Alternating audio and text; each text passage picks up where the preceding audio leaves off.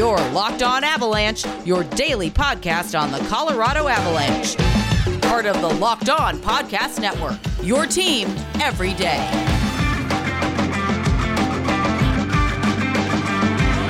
All right, everybody, welcome to the Locked On Avalanche podcast, part of the Locked On Podcast Network, your team every day. I'm your host, Chris Maselli, with another episode of the podcast dedicated to your Colorado Avalanche. And we have hit that time of the season or off season where not a lot is going to be going on between now and training camps. We had a really good week with the expansion draft and then the prospect draft and then free agency. And now we hit kind of a dead area. You'll get some signings maybe here or there, some depth moves, which the Avalanche have done. Maybe there's a move or two out there, maybe in a trade, but it likely won't include the Avalanche. You might get something, with Jack Eichel going somewhere, like maybe. But when it comes to the Avalanche, I think they're pretty much done. You might see, I think the only name out there for Avalanche fans to maybe have some interest over is Tomas Tatar. He seems to be the name that's left that has any relevance to the Avalanche, but it's possible. And if they don't do it, then like we've been saying, it's pretty much done with for the Avalanche until training camp starts. So with that, we will move down to 3 shows per week for the month of August, and then probably half of September. So we'll be doing Monday, Wednesday, Friday shows. You can still catch me on the national show, which will be Thursday, because that will still be 5 days a week. But in terms of the Avalanche show, we'll be doing it Monday, Wednesday, Friday. And if anything major happens that just can't wait, I can throw a show in there. If it happens on an recording day, like a Monday for a Tuesday show, I can do that if I want to. So it's not just set in stone. If something major happens, then I'll record a special episode that just can't wait. If it's an off day, I'll do it. But for now, Monday, Wednesday, Friday. So with that, we will we'll kind of do some fun things in the off season. Like today, I figured we would, definitely talk about Tyson Jost because we didn't get a chance to talk about that. I still have a few season grades to get to. We'll do Val Nichushkin today. And then because I'm big into movies and television, stuff like that, anything that I may have watched, I'll talk about it here. Why not? I've done that with Kyle in the past. We did a separate podcast where we kind of combined hockey and kind of entertainment.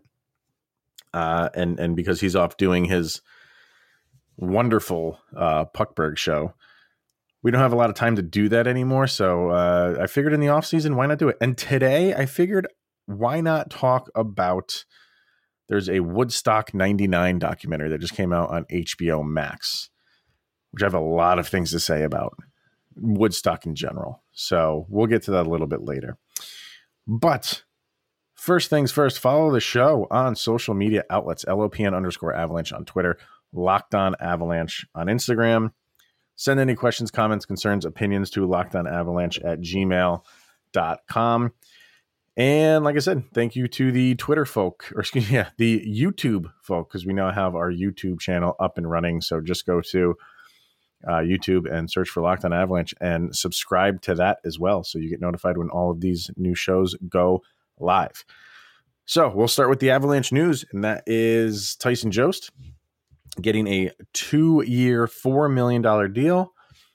You don't have to be good at math to figure out that is $2 million average annual value. And that's obviously an increase from what he had last year, which was, I don't remember the exact amount, $800-something thousand. He didn't hit $1 million. But now he gets bumped up to $2 million per year, AAV, obviously. And it's a 2-year deal. So when this is over, he is still a restricted free agent with arbitration rights. So is this another, okay, you proved it to us once because we gave you a 1-year deal. and you proved it, and you forced this is a bad phrase, but he caused the Avalanche to protect him in the expansion draft, and you are rewarded for it with a 2-year deal. You still haven't, gotten to that level of we are going to lock you up long term. So because he's only 23 years old, the Avalanche throw out a 2-year deal. When he's done with that, he's still a restricted free agent, and the Avs can see after that. I mean, if you go 1 year, 2 year, you can't go a 1 year because, I don't know why he would agree to that. But you kind of, I feel like the Avalanche think they will have a much more of a firm grasp on Tyson Jost after 2 years. He's continued to take steps and progress. And after another 2 years, will he be the player that he was this past year, or will he continue to amp it up a little bit more and a little bit more? If he does, then they sign him to, who knows, a 3-year deal. Maybe they go 1, 2, and then 3. The way things are going with Joe Sakic and the Avalanche, they're hesitant to give guys outside of your Mikko Rantanens and Gabe Landeskog's and soon to be Nathan MacKinnon's anything really long term. And there's some reasons for that right now. Right now, it's because there's a flat cap. You don't know where you're going to be in a couple years when the cap increases, which is not going to be much. It might be, I think it's going to be like $1 million for when it does increase. That's at least what I'm hearing. In a sense, is that another flat cap? I mean, $1 million is $1 million. So you'll have a little bit more flexibility, but everything is lining up for the Avalanche to make sure they are in position to give Nathan MacKinnon a massive deal. Everything. Go look at their cap friendly webpage, just capfriendly.com/Avalanche. Everything with the exception of Landeskog, Makar, the big names, Landeskog, Makar, Rantanen, Girard. Here, I have it up here. Outside of those guys, we have, all right. Rantanen, Landeskog, Makar, Girard, Taves. That is it. After that, excluding your entry-level contract guys, you have nothing. So they are making sure when that season comes around 2 years from now, the first thing they take care of is Nathan MacKinnon. And I would just absolutely find it hysterical if Nathan MacKinnon, when he made that comment, I don't remember, it was a year and a half ago now, that he would take less money again, to make sure the Avs have some cap space. I would just absolutely, because we're all just assuming, and understandably so, that Nathan MacKinnon is going to cash in big time, 10, 11. I don't think they go 12, but would it surprise me? No. Is he deserving of that? Sure. He will be in the $10 to $11 million range, and everybody assumes that. But how great would it be if Nathan MacKinnon came out and said, I told you guys I was going to take less, and he signs something for like exactly the same amount of money, maybe bump him up to an even 7. So him and Gabe Landeskog are on the same page, on the same level. I don't see him doing that. And that's been those comments, I don't think are going to come back to haunt him. I don't think Joe Sakic is going to sit there and said, you said, I think they're both going to laugh at it and say, yeah, ha ha ha ha. Here's your contract for 8 years, 11 per. So, but Nathan MacKinnon is built kind of different. Would it surprise me if he did come out and say, no, sign me to the same thing and go sign some other guys so I can win a Stanley Cup? That might be another big player, is if he has won a Stanley Cup. If he hasn't won one and he likes it in Colorado, which he clearly seems to like it, love it here, maybe he does say, keep my number low because I need to win a cup here. I think the percentages of that are like 1%. But if he does win one, He's like, all right, I still want to stay here, but now you got to pay me because I won you a cup at a great rate. But we won one. So now I'm going to get a little bit selfish.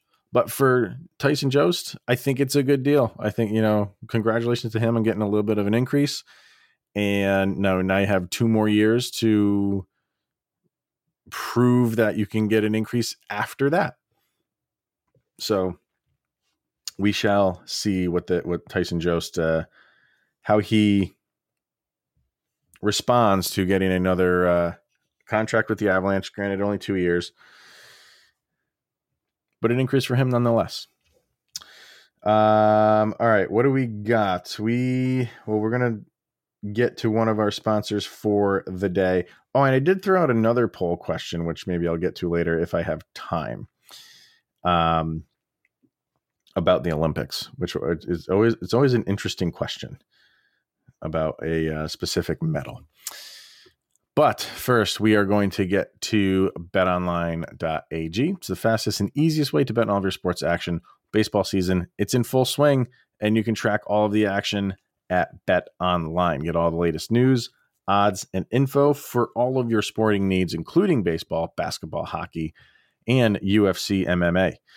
Before the next pitch, head over to BetOnline on your laptop or mobile device. Check out all the great sporting news, sign-up bonuses, and contest information. Don't sit on the sidelines anymore, as this is your chance to get into the games as teams prep for their runs to the playoffs. Head over to the website or use your mobile device to sign up, and when you do, you will receive a 50% welcome bonus on your first deposit with the promo code LOCKEDON. BetOnline, your online sportsbook experts. All right, so we got back into the season grades because things were just, it was really busy for the Avalanche, obviously, with the 2 drafts and free agency.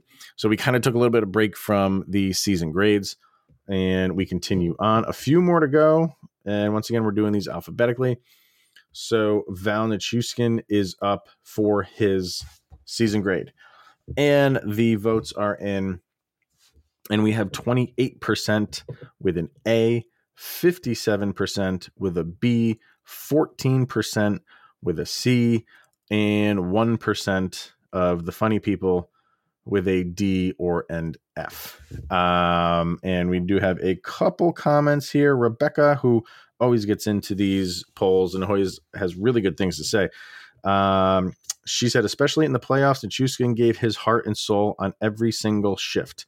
I felt bad for him when we were eliminated because he did everything in his power to win every game in that series. I feel like the rest of the team let him down. That's, I think, like a lost thing. Like whenever a team of the Avalanche caliber lose, everybody looks to the superstars, Nathan MacKinnon and Mikko Rantanen. And those are the guys that they always show first on screen when the clock strikes 0. You show the team that won first and them celebrating. And then the first shot that cuts to the losing team is always the superstars. And I get that. So it's, you're always thinking about those guys. And Nathan MacKinnon and his comments afterwards, he's been in the league for so long and hasn't won, what. Those are the headline comments. And those are the headline moments when look at Connor McDavid. But there's a roster full of guys on this team that are trying just as hard to win a championship. And she makes a very good point here about how Nichushkin is one of those guys. Did the rest of the team let him down? I mean, I would. You could just say the whole team let everybody down. I don't think he's any less let down than anybody else on that team. But how she's phrasing that is true. He plays. It's odd because he plays hard, obviously, but he just makes it look because he's so tall and lanky and his strides are so big. It just seems a little bit effortless for him, but you can see it when he's on a forecheck. Like he just takes up so much space that you almost feel like it's just so easy for him, but it's not like he is working his butt off. He really is. So I agree with that. He does. He gives his heart and soul on every single shift. I think that's just the way he plays. And Jordan is the other one, Avs fan 2909. He says he gives Nichushkin a B. He proved himself to be a good middle six forward and a solid 200-foot player.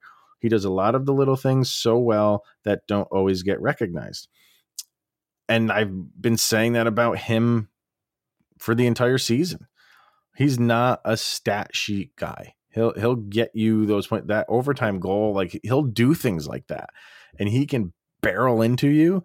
And you see plays like that, and you're like, man, like, why can't he do that all the time? Like, he's built different. Like, he's not going to play that way all the time. Let me get my overlay up here. There you go. Because he's out there to do different things. He's not going to take over the game. That's not what he's out there to do. He's a great defensive forward, and that's what they need him to. If he gets an opportunity, he's going to take it. And sometimes he takes those opportunities and he runs with them. But you're not going to look at a stat sheet and really get the whole story on Val Nichushkin and how Jordan says it. He's a 200-foot player, and that is absolutely true. And he's a big guy. He's a big body. But you would like him to be a little bit more physical considering his size. But he's not that way. He's kind of like a gentle giant in a way. He's not going to back down. Most of these Avalanche players are not going to back down. But he is not like a bull in a china shop like, Kadri would be. But he is going to give you everything he's got. So for me, I would say this is one of those hovering on B minus C pluses, but I think I would have to go with a B for Nichushkin on the season. I think he's deserving of it. And he's another guy that we were kind of thrown around hovering on, is he going to be protected or not in the expansion draft? And as the year went on and things kind of unfolded, seemed like it was a no-brainer that he was going to be a protected player, and he was. So he's got, I think, one more year left. Let me see. I know he's at 2.5. Yeah, he's got one more year left at 2.5, and then he is unrestricted. And if he has another season like the last two that he's had with the Avalanche, he has reinvigorated his career. He was left on the doorstep by Dallas, and they didn't want anything to do with him. They really did not give him a proper chance, and the Avalanche said, we will. Let's see what you can do. And he has taken it and run with it. So, if he can have a season similar to what he had last year, and you would have to think he might even improve on it. Now he's going into year 3 with the Avalanche. He is much more comfortable. So, the wheels are off for him, and I think he's not going to hold back or be bashful in, when he's out there on a shift. He knows what's expected of him, and now he can do it more comfortably. He knows he has the backing of his coach and his players. So I think you're going to have a really good season, a really improved season from Nichushkin next year, and then you're going to have teams calling. You really are, and do the Avalanche, they're going to be in a tough spot next year with how much money they want to give out to players. Is he one of those guys? 2.5 right now. Where's he going to, if we're assuming he's going to have a pretty good season, he goes up from there. Do the Avalanche want to throw out money? I think they'll be okay with the money side, but a lot of the reasons why the Avalanche didn't sign guys like Grubauer and Saad was term. So if he's going to want to stick around for 5 or 6 years, the Avalanche aren't going to touch that. Can they give him another 2 or 3 year deal? I think the Avalanche would sign that now. So, yeah, I think a B is a good grade for Nichushkin, and kind of excited to see what he can do next year for the Avs. All right, let's hear from Built Bar, and then we'll get into some Woodstock stuff. So, Built Bar, it is the best tasting protein bar on the market, but you already know that. But did you know that Built Bar has many different delicious flavors, so much so that there is something for everybody. Everybody who likes Built Bar has their own favorite. So why don't you order them and find out which one is yours? Some of the flavors you can get are coconut, raspberry, mint brownie, salted caramel, cookies and cream. They do have some peanut butter ones, which are my favorites. So if you haven't tried them, you can get a mixed box where you can get 2 of each of the 9 regular flavors. And not only are Built Bar flavors the best tasting, but they are healthy for you too. They have 17 to 18 grams of protein. Calories range from 130 to 180. Only 4 to 5 grams of sugar and only 4 to 5 grams of net carbs. Amazing flavors, all tasty, all healthy. And Built Bar is the official protein bar of the U.S. track and field team. Go to BuiltBar.com, use the promo code LOCKED15, and you get 15% off of your order. Once again, that promo code is LOCKED15 for 15% off at BuiltBar.com. All right. Excuse me. Like I said, because it's the off season, we'll be going into different things and why not the world of entertainment and any interesting movies or trailers. I love trailers. And I'll throw it out to you right now. Well, if you haven't heard of the newest Nicolas Cage movie called Pig, I would definitely push you to go watch that trailer. I haven't seen the movie is getting rave reviews. And it's literally about Nicolas Cage, who is a former chef who is now living the minimalist life in the woods somewhere, and he has a truffle pig. I knew there were truffle dogs, but I didn't know there were truffle pigs. And his truffle pig gets kidnapped, and he's trying to find his truffle pig. It looks awesome. I love movies like that. But there's also another movie that's coming out called Lamb. Just go watch that trailer. I don't know if this is a new fad, if we're just going to start doing movies based on animals. I don't know what's next. Maybe llama. But if Pig and Lamb are not a double feature at a drive-in movie theater, we're doing something wrong. We need to open up a drive-in movie theater just to have those two as a double feature. And maybe just not show anything else ever, because those two are made for each other. But go check those 2 trailers out. Those are really good. But my wife and I, we watched the documentary for Woodstock 99. And for those of you, the younger crowd listening to the show that maybe wasn't born for Woodstock 99, that was my senior year of high school. And growing up where I did in New York, I was about an hour away where they held that in Rome, New York. And I was a little bit more towards Albany. And I can't remember why I didn't go, but my brother went. My brother, who's a year and a half older than me, and he went with like 2 or 3 of his friends. So I had the opportunity to take it. I don't know why. I can't remember that far back as to why I didn't go. Maybe I just knew what was going to happen, or I thought I knew what was going to happen, but I don't think anybody expected for it to go down the road that it actually went. And if you have HBO Max, I would recommend it. It's one of the better music. It's not my favorite music documentary. There's a music documentary out there called Muscle Shoals, which is probably the best music documentary I've ever seen. This is up there. It's part of Bill Simmons, who did the HBO, the ESPN 30 for 30 documentaries. He's doing this for HBO, and it's kind of in that realm. This was a 2-hour documentary, so it's not 30.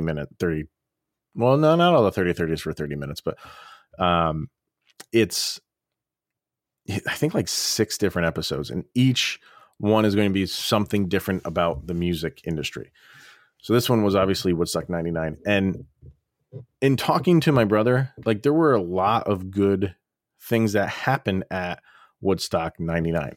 The documentary is going to focus in on the bad stuff, and that, because that overrides anything good that happened at Woodstock 99. At Woodstock 94 seemed like there was much more of a calm. Well, I mean, there was the Mud People and stuff there, and they did have heavy bands, but they really amped it up at 99 with bands like Limp Bizkit and Korn. I know Metallica was there. You know, they had your Woodstocky type of bands with Alanis Morissette was there. Dave Matthews Band was there. So during the day, it was music wise what you wanted Woodstock to be. You know, it didn't take away from the heat. It being at an old Air Force base, you are completely exposed to the sun, which that was the hottest weekend of the summer. Water was difficult to come by. The porta-johns were overflowed within hours. It was overall a disaster. And then everything just culminated in, you know, the youth, the frat boy mentality, just to set fire to everything, and completely inappropriate behavior when it came to women. That is what the documentary focuses on. The bands like Limp Bizkit, who just did nothing to calm everybody down. Why would they? And I think the documentary tries to place blame a lot on, or they don't try to place blame. They try to, they talk to people who want to place blame in different spots. They talk to the promoters who want to place the blame on the bands, and then the bands want to place blame on the promoters, when in reality, it's both their faults. You know, the promoters, it's their fault, because what the heck are you expecting when you have something called Woodstock and you're booking bands like that, like Limp Bizkit, Korn, even Rage Against the Machine? And I'm a huge Rage Against the Machine fan. Tom Morello is, in my opinion, the greatest guitarist out right now. But is that a Woodstock band? No, they can go somewhere else. Even Metallica, even Megadeth was there.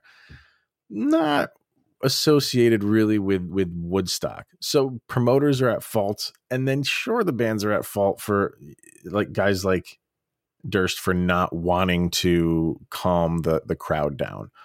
So it does a lot of trying to finger point, and the fingers are just going in all different directions when it's like everybody is at fault here, including the crowd. And because of that, there's been no Woodstockies since. They tried to do one a couple years ago for a 50th anniversary, and it fell through. It has a bad name now. You know, the Woodstock brand is, you know, sullied for forever.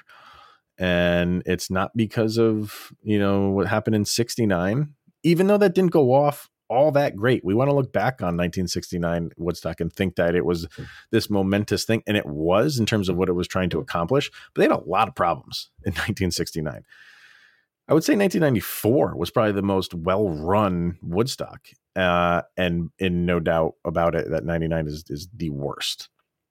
So if you're a younger crowd, and you kind of want to see where things went wrong with the music industry, because that was a time when, you know, the teeny boppers like your Britney Spears and NSYNC and Backstreet Boys were starting to take over. And, you know, the early 20 somethings were not happy about that. So the bands that they had to hang their hat on were bands like Limp Bizkit and Kid Rock, which were the complete opposite, angry at everything. And it culminated in hundreds of thousands of them getting together and setting a place on fire. It's pretty sad.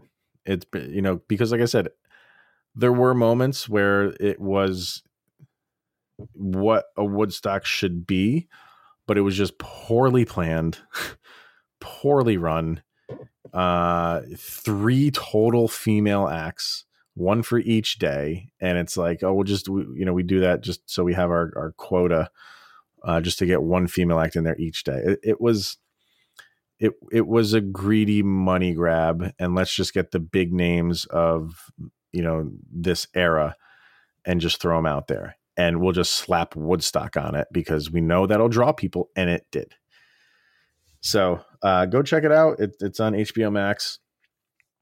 It's enjoyable. So I'll get to my Olympic question for Wednesday, because I do want to talk about that, because I think that's a really entertaining question. So I had people vote on it. You can't vote on it anymore, so you'll have to wait until the Wednesday show to find out what that is. So that will be it for today. Thank you, everybody, for tuning in. We'll be back on Wednesday, and follow me on Twitter and Instagram for anything that might be happening. And then for Wednesday's show, we'll talk about it. So that's going to be it. Thank you, everybody, for tuning in. Always appreciated. We'll see you on Wednesday. Here's Joby. Go, Abs, go.